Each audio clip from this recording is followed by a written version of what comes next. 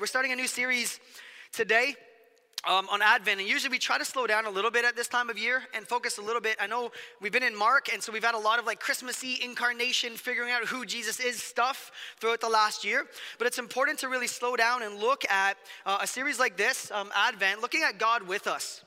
Because I really do think when we slow down and reflect, there's so many things that I think over the last year and a half especially have tried to show up to really like dampen any reasons for celebration. You with me on that? There's been a lot of tension, nonstop changes, conflicts, limitations. Life just has not been, for sure, normal in the ways that many of us would have wanted it to be. But I will say at this time of year, it's really important to slow down and not just take stock of those things, but to also look at the so many reasons to celebrate. So many reasons that we can look back on this last year, celebrate in this season of Advent, but then also look forward to next year. And really start to see evidence of grace and just fingerprints of God working even in and through disappointment, even in and through limitations, in and through stress and conflict and tensions in relationships, as if we haven't had any of those this year, right?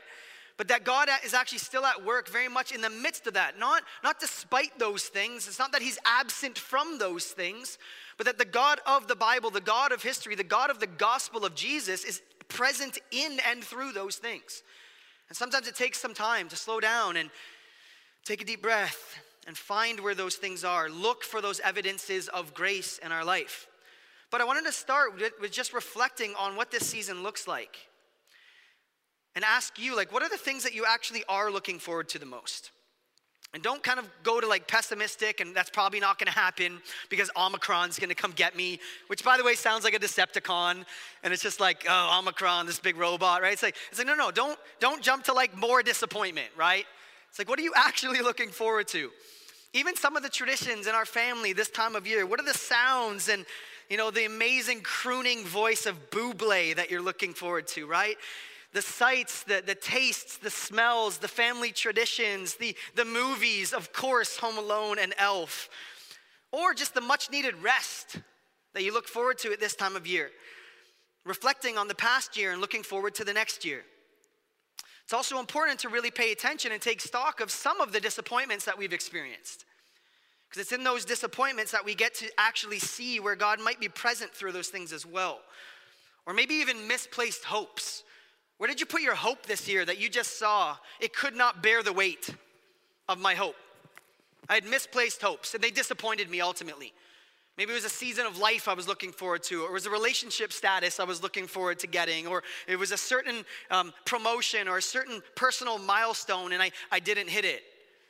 We always like make sure that our first Sunday in the new year is like celebrating and mourning the fact that we've already failed on our New Year's resolutions. Right? So like by like January 6th, you're like, I'm a terrible human being. I've failed at all my disciplines already, right? So that's a long year to have of disappointments, of misplaced hopes, right? So what are some of those, just as you reflect? I think it's really important to take inventory of those things as we reflect on Advent.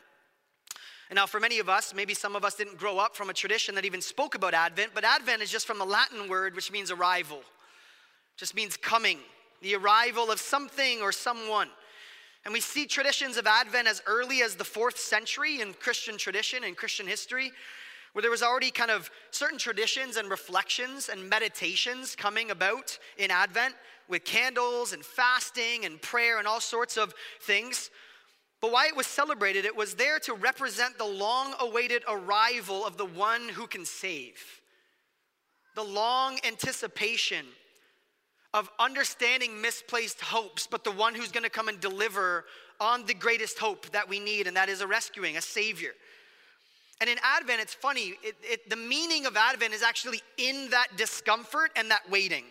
It's not in the, oh, open the Advent calendar, let's get this done, like let's put the buble on, let's get the tree up, and let's give gifts to our loved ones. But Advent is actually, the meaning of Advent is in the waiting. That Advent actually puts us in a place of anticipation, not the culmination of that, but thousands and thousands of years of waiting and anticipating God to deliver on what he promised. That's the meaning of Advent. The meaning is actually in the waiting. And if we know anything about our culture, are we good at waiting? No. I always love standing in line where I know it's going to be a while and just trying to make an educated guess of who's going to lose it first. And you can usually pin them because they're already kind of like doing their thing, like looking at other aisles, like, right? And it's just like, and it's been literally 28 seconds, right? And if their stuff is not on that rolling thing on the cashier, it's just kind of like, it's been 28 seconds. Like, and then they start getting, and I always love doing it. I'm just kind of waiting. And that's my way to not be that guy, right? Because I'm going to be that guy 28 seconds in, or I'm going to watch who's going to be that guy, right? But we're not good at waiting. And Advent invites us into that anticipation, the slowing down, the actual ceasing, the stopping, and the waiting. It's like Christmas Eve for thousands of years, right? That feeling on Christmas Eve is like, I just can't wait till the morning. This is going to be so great. But when we look at the long scope of redemption and throughout history, it's thousands of years of that kind of anticipation of like, I just can't wait for the sun to come up and for the morning to come. And Advent invites us in to kind of go back so that we can move forward through that anticipation. There's usually 4 themes that are celebrated at Advent: hope, love, joy, and peace. There's kind of an unpacking of those 4 things. So we're going to loosely follow that. Matt Fraser is going to be with us next week to preach on love and the incarnation. Looking forward to that. But what we got to understand about Advent is that it's actually an anticipation of Christ's arrival. It's not Christ's arrival, it's the anticipation of it that gets us to the significance of his arrival. Now, it's not bad that we celebrate his arrival at this time of year. That's a good thing, we should. But what happens is if we just jump to, oh yeah, God is with us, this is a big deal, can't believe Jesus is God in flesh, which is already kind of mind-blowing, that's amazing. But what happens is if we move too quickly to that, we end up skipping over one of the most important aspects that leads us to there. Everything leading up to Jesus' arrival. Thousands of years of history pointing to our need for a rescuer. Arrows all throughout the Old Testament and across history of the need for the arrival of a Savior. So Advent invites us to put ourselves in Israel's sandals. Like to actually walk around in their dusty-footed sandals and sit in the tension of promises. Century after century, living in light of God's promise that he himself, he wouldn't send somebody, that he himself would step into human history and change all of human history. That he himself would step into history and change what happened at the beginning of history. That's what Advent is about. So we're going to spend some time in different texts over the next 4 weeks looking at that. Today we're going to be in Matthew's gospel because we just spent so long in Mark. I figured let's switch it up and see what Matthew's saying, right? So in Matthew 1:1, here's how Matthew begins his biography of Jesus, his gospel account of Jesus. He starts and he says, the book of the genealogy of Jesus Christ. And you're like, wow, you're going to start this story with a genealogy. This is going to be fun. Jesus Christ, the son of David, the son of Abraham. And then we're going to skip the genealogy, which, by the way, you shouldn't skip it. I think next year I'll preach on the genealogy. I'll just literally preach on it. And you'll be like, why in the world would you do that? Because when you actually go through this genealogy, it is this gorgeous, beautiful mess. And all of you would be like, oh, I feel at home in my family now. Like we keep the fun in dysfunctional, right? And looking at Jesus's genealogy, you'll see it's amazing to see the brokenness, the dysfunction, the disobedience, and the rebellion that actually God decides I'm going to have a genealogy. I'm going to insert myself into a human genealogy even though I'm God. And it's not going to be a perfect, pristine one. It's going to be a disaster.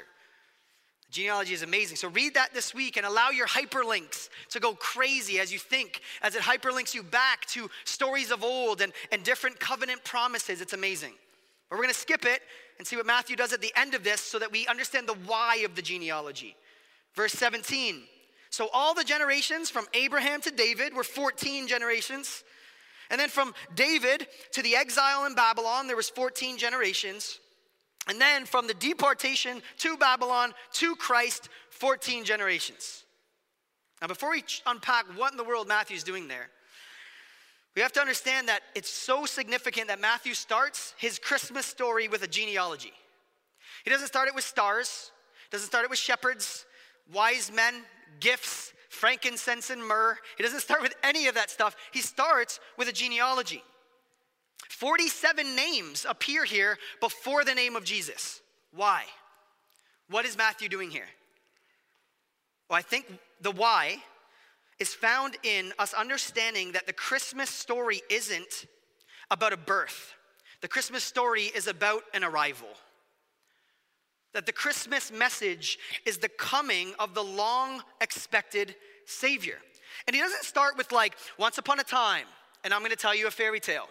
Or in a galaxy far, far away, right? He doesn't do that. He starts in real, traceable, historical events. So this is really important about the Christian message. That we're not just pulling things out and being like, wouldn't it be nice if we had a myth about how everything happened? It's like, no, this isn't a myth. These are real names. These are real historical figures and events happening. And all these names mentioned before Jesus are real people. So this is not a story, it's history. It's not a story, it's history. That's really important. And if you notice the word genealogy there, in Greek, this is mind-blowing, it's the word Genesis. It's the word Genesis. Now, what is Matthew doing? Where is he hyperlinking us, Reach? Right back to the beginning. Now, why is he using a key word like that? Because it's not even the word for genealogy. So in English, it comes through as genealogy because it wants us to understand it's actually a tracing of his family tree.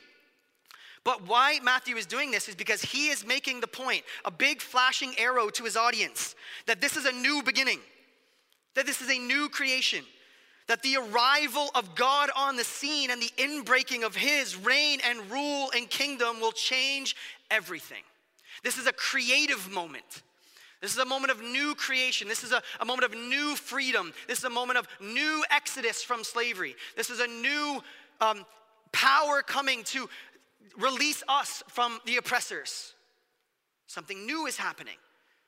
And then he says, Jesus Christ, the son of David, the son of Abraham. And then he takes the son of David and son of Abraham, and he structures the whole genealogy based on those two key names. Now, why does he do that? Well, David ties Jesus to the royal heritage and his right to the throne as a Davidic king. David was a big deal. We'll talk about that in a second. But with Abraham, he ties the biological heritage, the family heritage, the covenant relationship between God and Israel through the line of Abraham. And then all of the Old Testament follows these two threads of the son of David and the son of Abraham. Whoever this is going to come. And we have prophets and priests and kings and nations and people groups that are pointing us to the prophet, the priest, and the king who will come, Jesus the Christ. And so Matthew's just taking this all and packing it into one verse for us. Now, what is he doing with these 14, 14, 14 thing? Because wouldn't that be convenient? Like right away, the skeptic in you is not, there's no way there was actually 14 generations, like so neat and tidy. Well, you're right. There's actually not. What's really interesting is he skips 4 Davidic kings. Their names aren't even there. And he misses 8 generations that Luke has in his. And so right away you look at this genealogy and the skeptic in us is like, see, the Bible contradicted itself again. Let's just throw it in the garbage. And that's what culture often does, right? You see something that seemingly looks like a contradiction and you're like, see, it can't be trusted.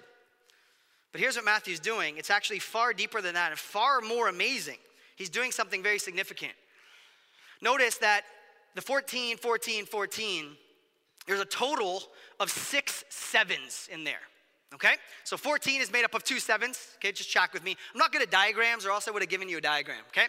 I'll be the diagram. Okay? 14, there's 2 sevens in that 14. There's a second 14, there's 2 more sevens. And then there's a third 14 and there's 2 more sevens for a total of 6 sevens. And what Matthew is saying is, you, generation, the one listening to me, are in the 7th seven. Now, what hyperlinks are starting to go off for you?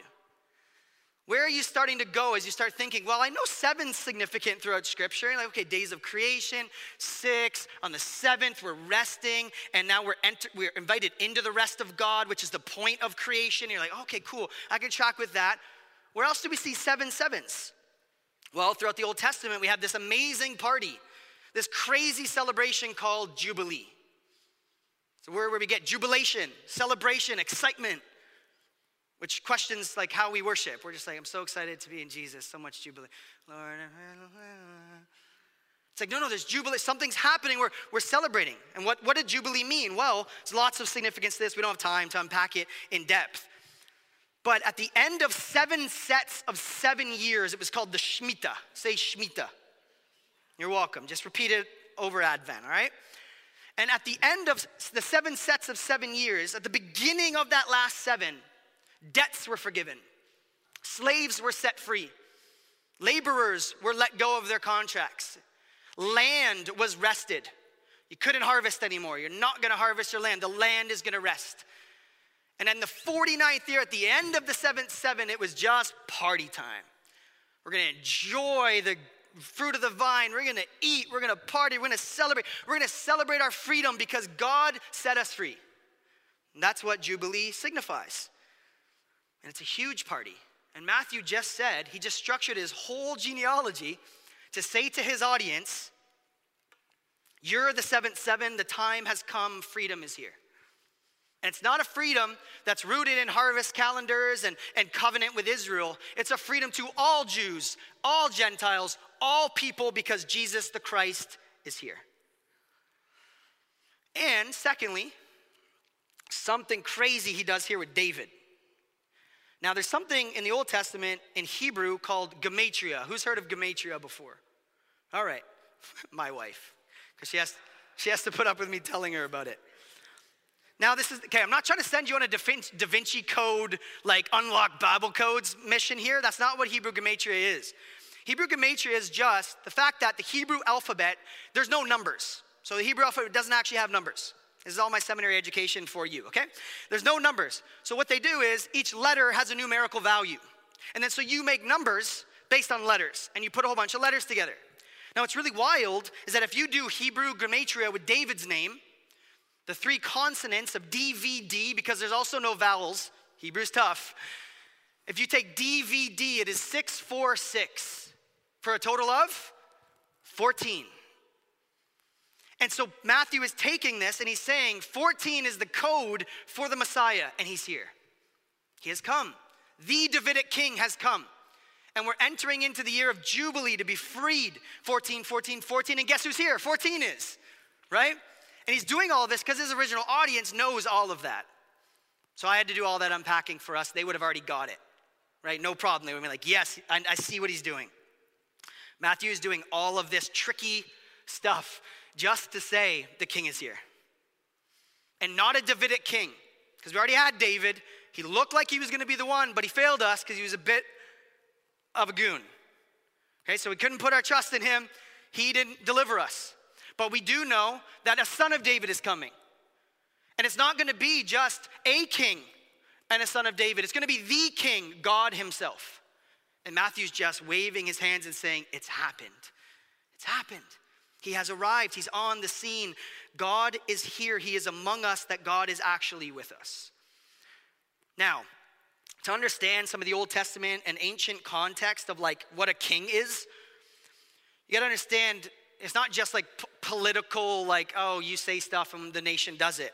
Kings, emperors, Caesars, pharaohs, all of those rulers in different nations and cultures ruled representing God. So they ruled under God. So the idea was that the king, actually there was something divine about the kings ruling over the nation that God has granted to them. In Rome, Caesars were called the sons of God. It was a title for Caesar as the incarnation of Zeus. They were called the image of God, right? Remember we unpacked a lot of this in Mark to see that throughout the Gospels it's making the point of no, Caesar is not the son of God because the son of God is here, right? So very strong kind of pushback on that.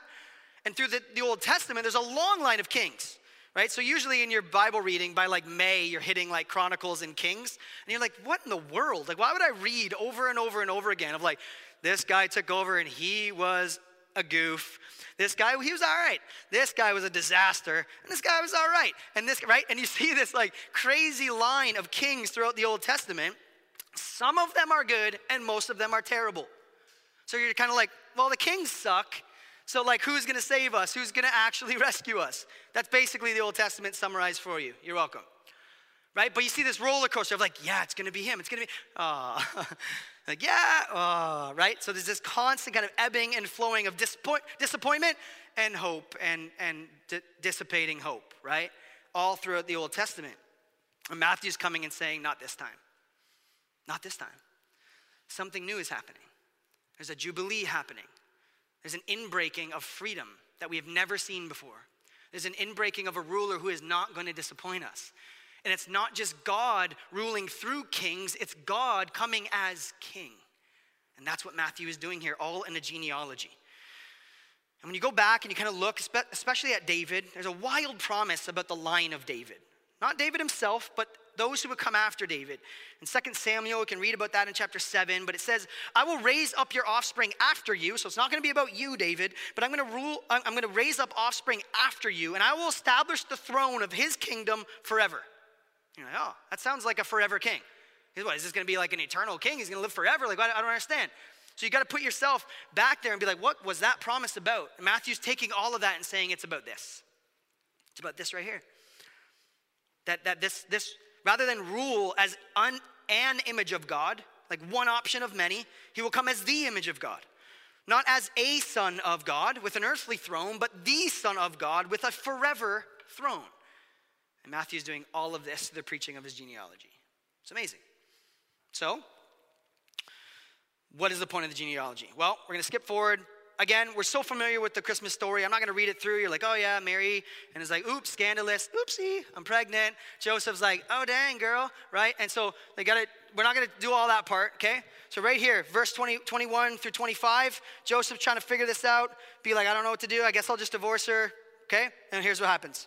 She will bear. So this is the angel, the Lord appearing to Joseph, being like, all right, man, let's sort this out. Your wife, okay, to be, she will bear a son, and you will call his name Jesus, which means Yahweh saves. For he will save his people from their sins. And all this has taken place to fulfill what the Lord had spoken by the prophet, points him backwards, to say, behold, the virgin will conceive and bear a son. And they will call his name Emmanuel, which means God with us. And when Joseph woke up from his dream, he did as the angel of the Lord commanded him. And he took his wife, but knew her not until she had given birth to a son. And he called his name Jesus, which means Yahweh saves. Now, here's the point of this text right here. Jesus' birth, his arrival on the scene was surprising the way it happened, but it was not a surprise. That's Matthew's point. It was surprising because it's quite scandalous. And culturally, there's all sorts of stuff in that story that's like, wow, this is a scandalous way to like enter the scene and be like, I'm God, right? Poor, engaged, teenage mom, oops, I'm pregnant, which according to the Old Testament, death, capital punishment for that one. And Joseph's like, nah, I kind of like her, so I'm not going to like divorce her publicly. We'll just do this quietly and let her kind of get on about her business, right? The angel shows up and goes, no, I'm doing this. It's crazy. And he points back to one prophecy, but there are over 300 promises that speak of the coming Messiah. The Messiah's birthplace, his life, how he's going to live, where he's going to live, his teaching, what he's going to say, what he's going to claim about himself, the rejection that he will face, the substitutionary death, resurrection, and ascension, and return as eternal ruler as king. It's all there. All of it. So at the time of this happening, Israel had that whole backdrop. They had the playbook. They knew what they were looking for because for centuries they have been waiting. They've been waiting. They've seen hints and shadows everywhere of the coming Messiah. They have heard promises of hope over and over and over again.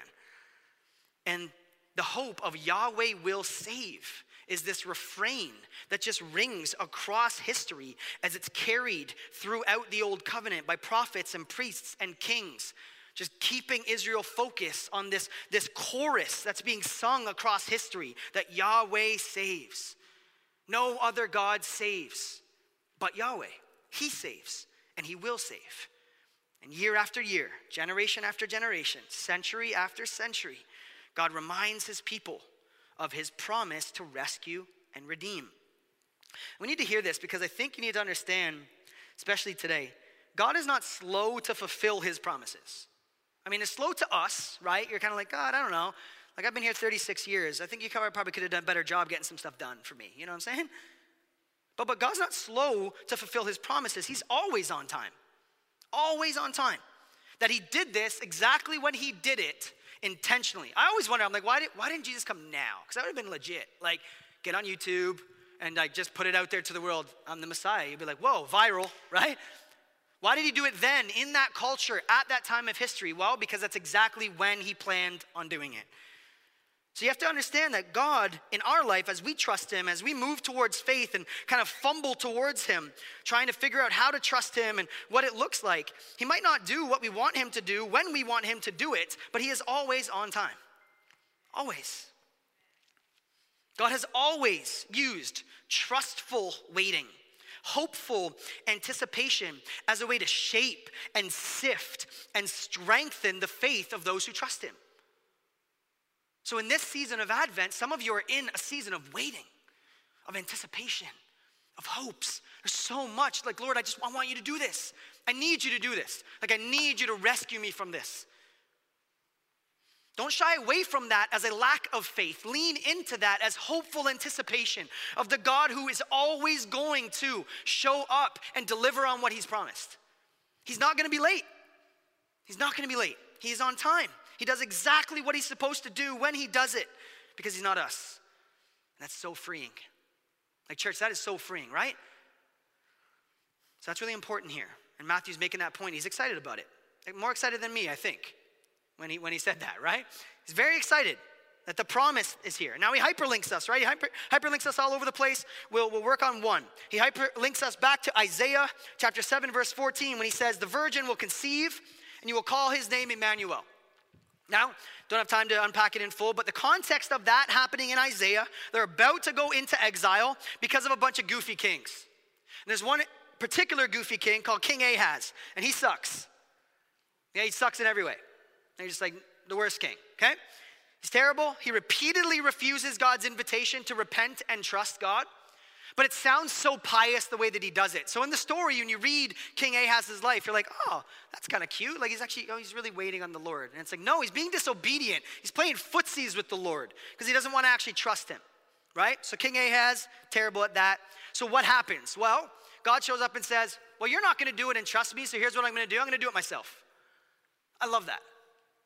Like, I love that God. You know what I'm saying? Like that's an amazing God. Like, it's just like, oh, no, you can't do it. You're not going to do it, so I'm going to step in and do it. And that's exactly what he does. So he says the human kings are going to fail you, so the divine king is going to step in one day. And that's the promise there.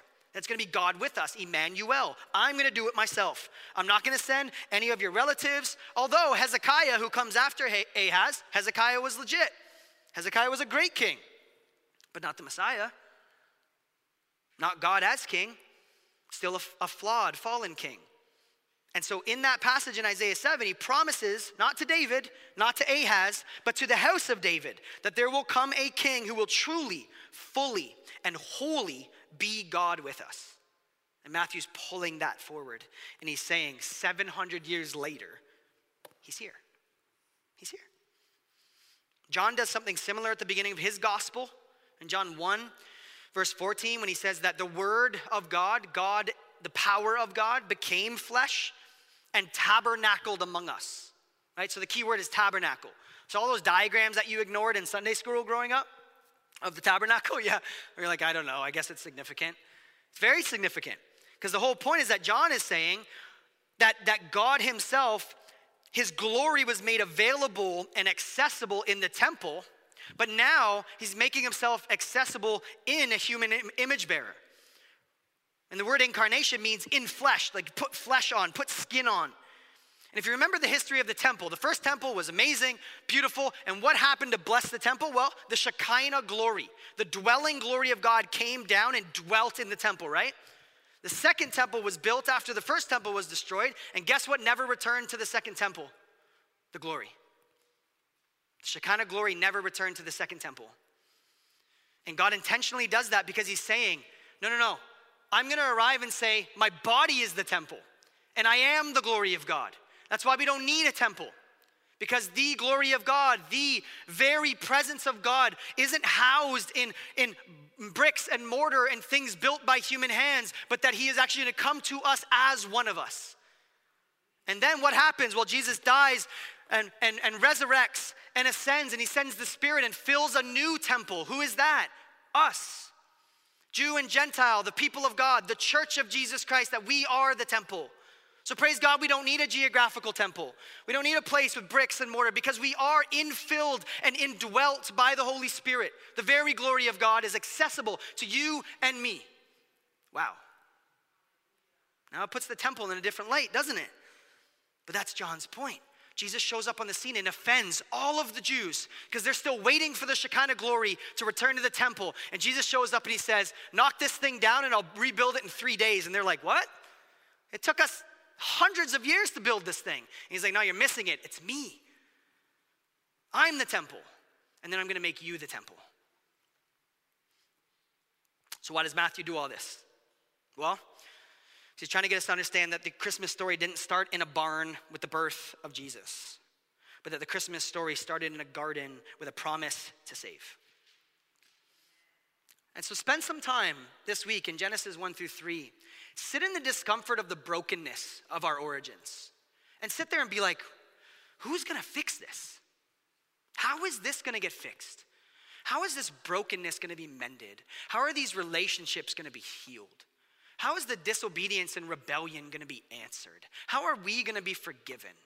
Sit in that, because it's that same tension and brokenness and dysfunction and disorder of Genesis 1-3 that continues across. If there's anything that human history shows us, is that kind of disorder and decreation of everything that God has called good, that you and I are good at doing that. That's what we do.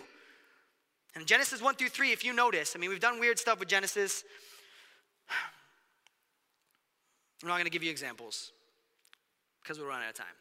But we've done weird stuff with Genesis. But if you remember Genesis 1-3, in the beginning, what? God. The whole story is about him. The entire thing. It's not about, but how old is the earth? How young is the earth? How many days was it? Was it days? Where was the sun on day 4? I don't know. Do you know? I don't know. Right? So we do all that. We skip over the fact that Genesis is about God. In the beginning, before you and I had a beginning, God. That God spoke, that God moved, that God declared life to be life. And then he actually was the one who spoke, and his word gave life. And that he's knowable through his word because it's in him that we have life. And there's a poetic flow, a beautiful flow to Genesis. And what he does throughout the days of creation is he sets a context. So he builds a stage. On day 1, 2, and 3, he builds a stage. Nothing actually happens on those days. No creative moments even happen. He builds a stage, and then in day 4, 5, and 6, he fills those stages with things. And he assigns function and order and beauty and tells everything where it belongs. And then he rests. Then he turns to human beings and says, come and rest in me. Come and play.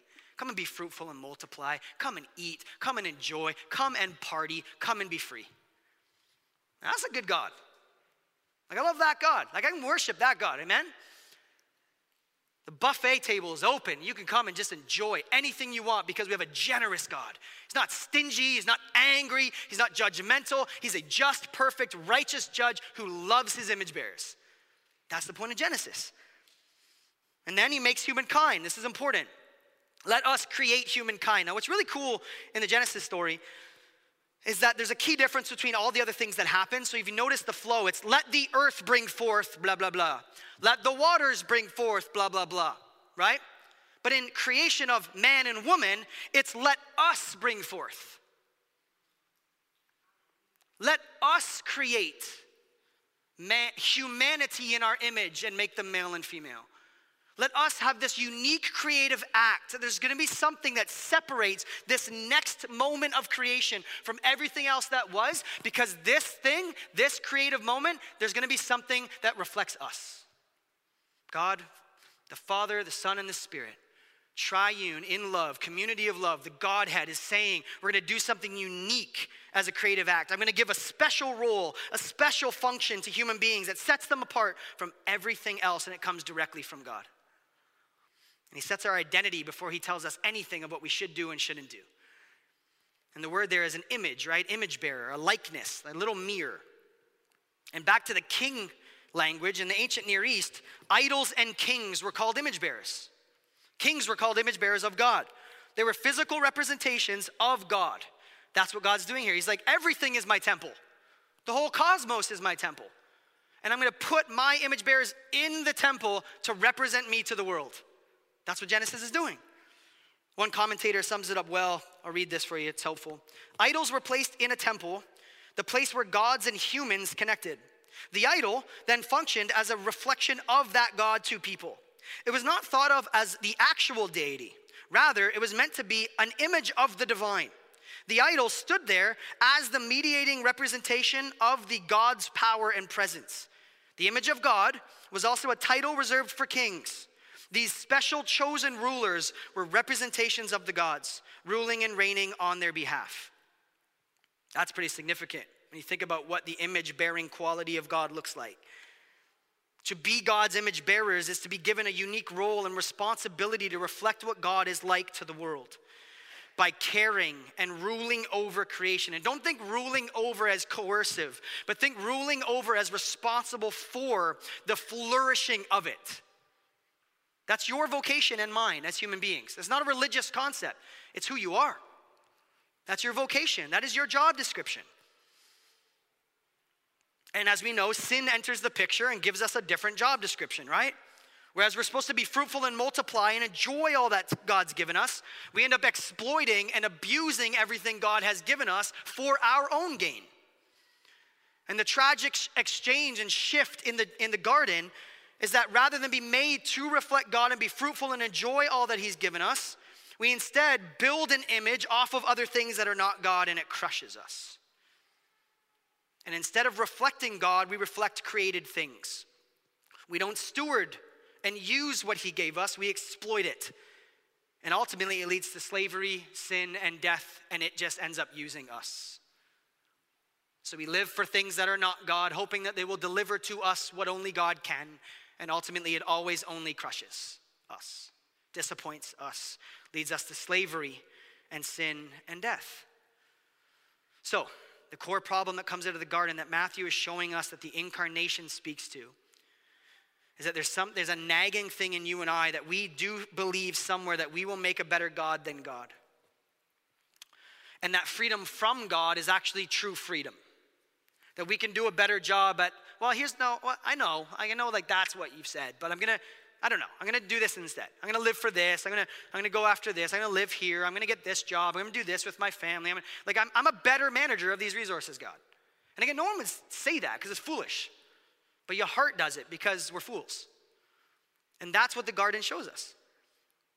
That we place our hope in things not God, thinking that they are actually gonna give us hope. But, as the story goes, instead of give up on the image bearers, God pursues those image bearers. He promises to those image bearers. He rescues those image bearers. And that's why in the story in the garden doesn't end with rebellion and disappointment. It ends with promise. It ends with redemption. In Genesis 3:15, theologians call this the first gospel. First time the gospel is preached. In 3:15, God says, I will put strife between the offspring of the serpent, all who follow the serpent, and the offspring of the woman. And he will bruise your head, but you will bruise his heel. Speaking of an offspring that is going to come of the woman who is ultimately going to crush the head of the serpent. That's the first gospel, that God is not just going to leave this and let it run to its end. He's going to do something about it. Now there's going to be someone who comes, who's going to be God with us, who's going to be able to do what we cannot do. It's the first gospel preached. A promise of rescue, a promise to save, a promise to redeem, a promise to speak to misplaced hopes and to deliver. The beautiful thing about Genesis is that as quick as sin and brokenness enters the picture, God speaks a word of hope and promise. I think I did this a couple years ago, but the Jesus Storybook Bible, which we have for our kids, sometimes just the way that you get at kids just gets to you, you know? Listen to how the Jesus Storybook Bible puts this. Before they left the garden, God whispered a promise to Adam and Eve. It will not always be so. I will come to rescue you. And when I do, I'm going to do battle against the serpent. I'll get rid of the sin and the dark and the sadness that you let in here. I'm coming back for you. And he would. One day, God himself would come. I love it. That's the last thing that God says to image bearers as we walk into a life of brokenness and sin. Amazing that that's our starting place. Shadows of hope, leading us all the way across the Old Testament to Matthew. Jesus Christ, the son of David, the son of Abraham, was on his way to save. Amen? So, this Advent, this promise of hope, how do we sit in this? Well, I want to invite us to sit in the slowing down and the stopping of things and actually allow ourselves to sit in the tension of this promise.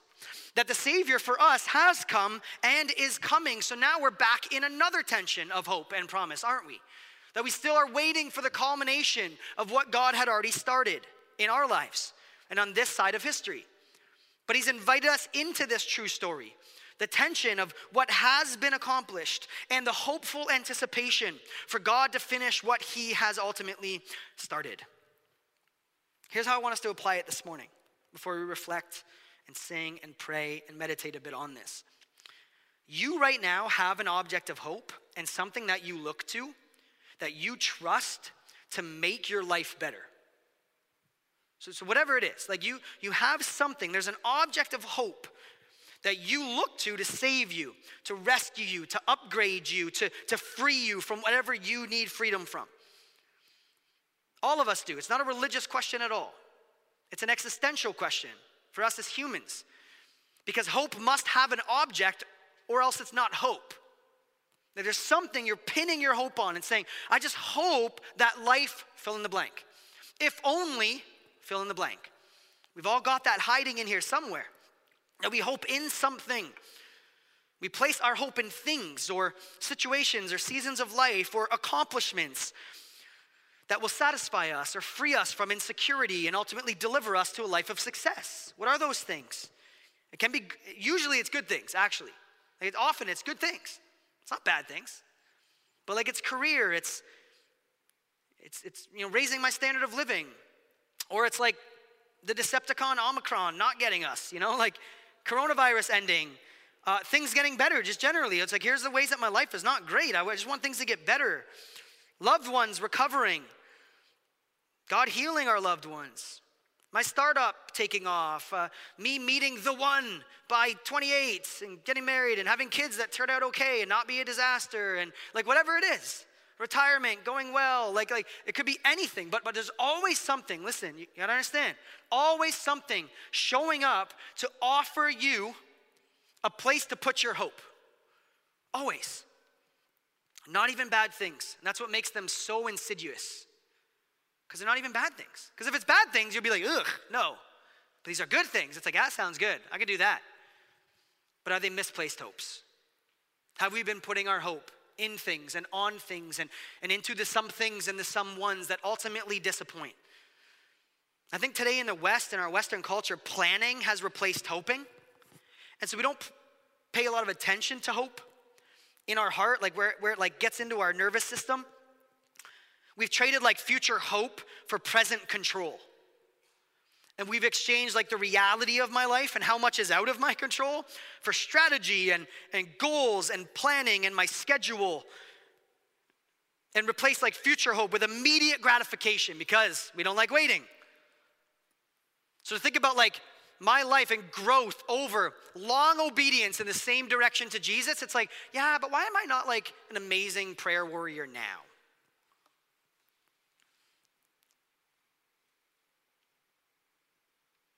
Planning is trying to get control of our future, whereas hoping is about surrendering control of our future. Hoping is about surrendering our lives, including our future, to God, not based on probability or just throwing it out there, but based on promise. That's the point of Advent. That our rightly placed hope is not in probability that maybe God will pull it off. It's in his track record of he always pulls it off.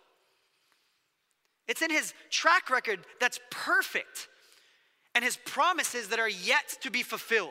And it's in our present tension of waiting and anticipation that we can say, I'll plan, but I'll plan lightly because my hope is in you. I should plan. I'm not telling you to be unorganized and not plan, because some of you are already like, but I have really good New Year's resolutions, right? I'm not telling you to get rid of those. I'm saying that even those plans need to be held lightly and drawn in chalk, because ultimately our hope is going to be in what God is doing based on what he has done and what he has not yet finished. That's Advent. That's this Christmas season. And I don't know what it is for you. I'd love to be able to like prophetically speak into your heart and like look you creepily in your eyes right now and do that. But I don't know what it is for you. But you do. If you take the time to listen, to slow down in this season of your life, again, we look across the room. We're in very different seasons of life right now. We got different things going on. But there's those things fighting for misplaced hope in your heart right now. There's disappointments this year that you haven't gone back because they're too painful. And you need to go back there. You need to go back down the road and figure out where the misplaced hope was. Because there's joy in figuring that out. Because then we get to put our hope back in to the only one who can deliver. This is an invitation to us this time of year to abandon false hopes. Objects of hope that ultimately can't anchor us in storms and hardship. And in our most honest moments, when our head hits the pillow at night, we're left with the humbling, sober reality that often the things that we put our hope in let us down. And that's actually a good thing. That's an invitation. I'll give you a couple examples in the Psalms, and then we'll apply it and pray. Psalm 40 times throughout Psalms, there's this amazing like refrain of hope. But in Psalm 39, verse 7, listen. And now, O Lord, for what do I wait? Why am I waiting? Watch this. My hope is in you. So what am I doing waiting? My hope is in you. Like your track record is perfect.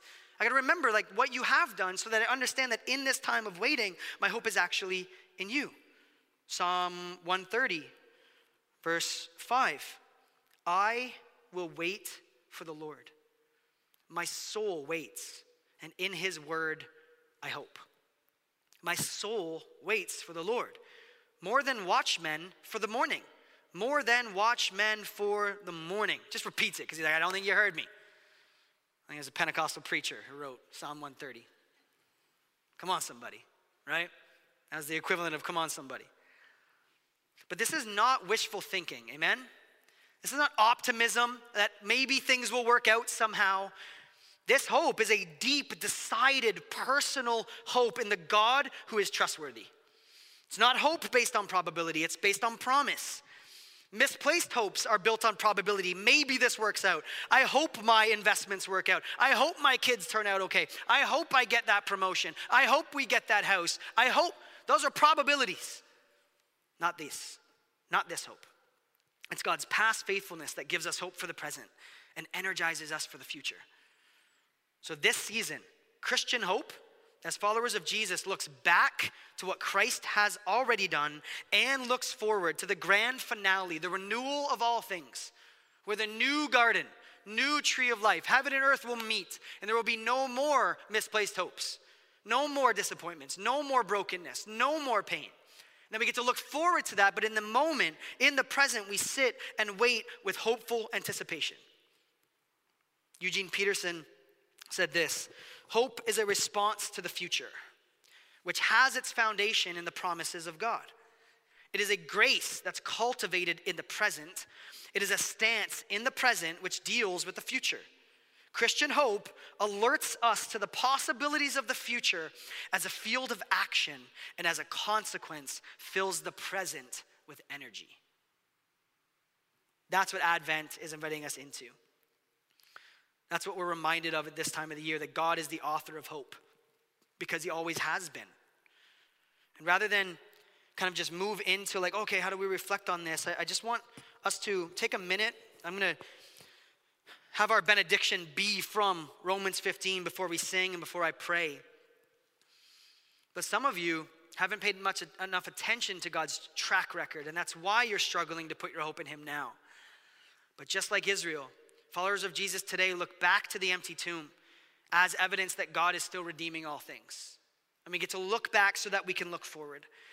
And this true hope that we're invited into is saying, regardless of how my plans work out, I trust you because you're good. That you're doing this for your glory and for my good. And I put my hope in you because of that.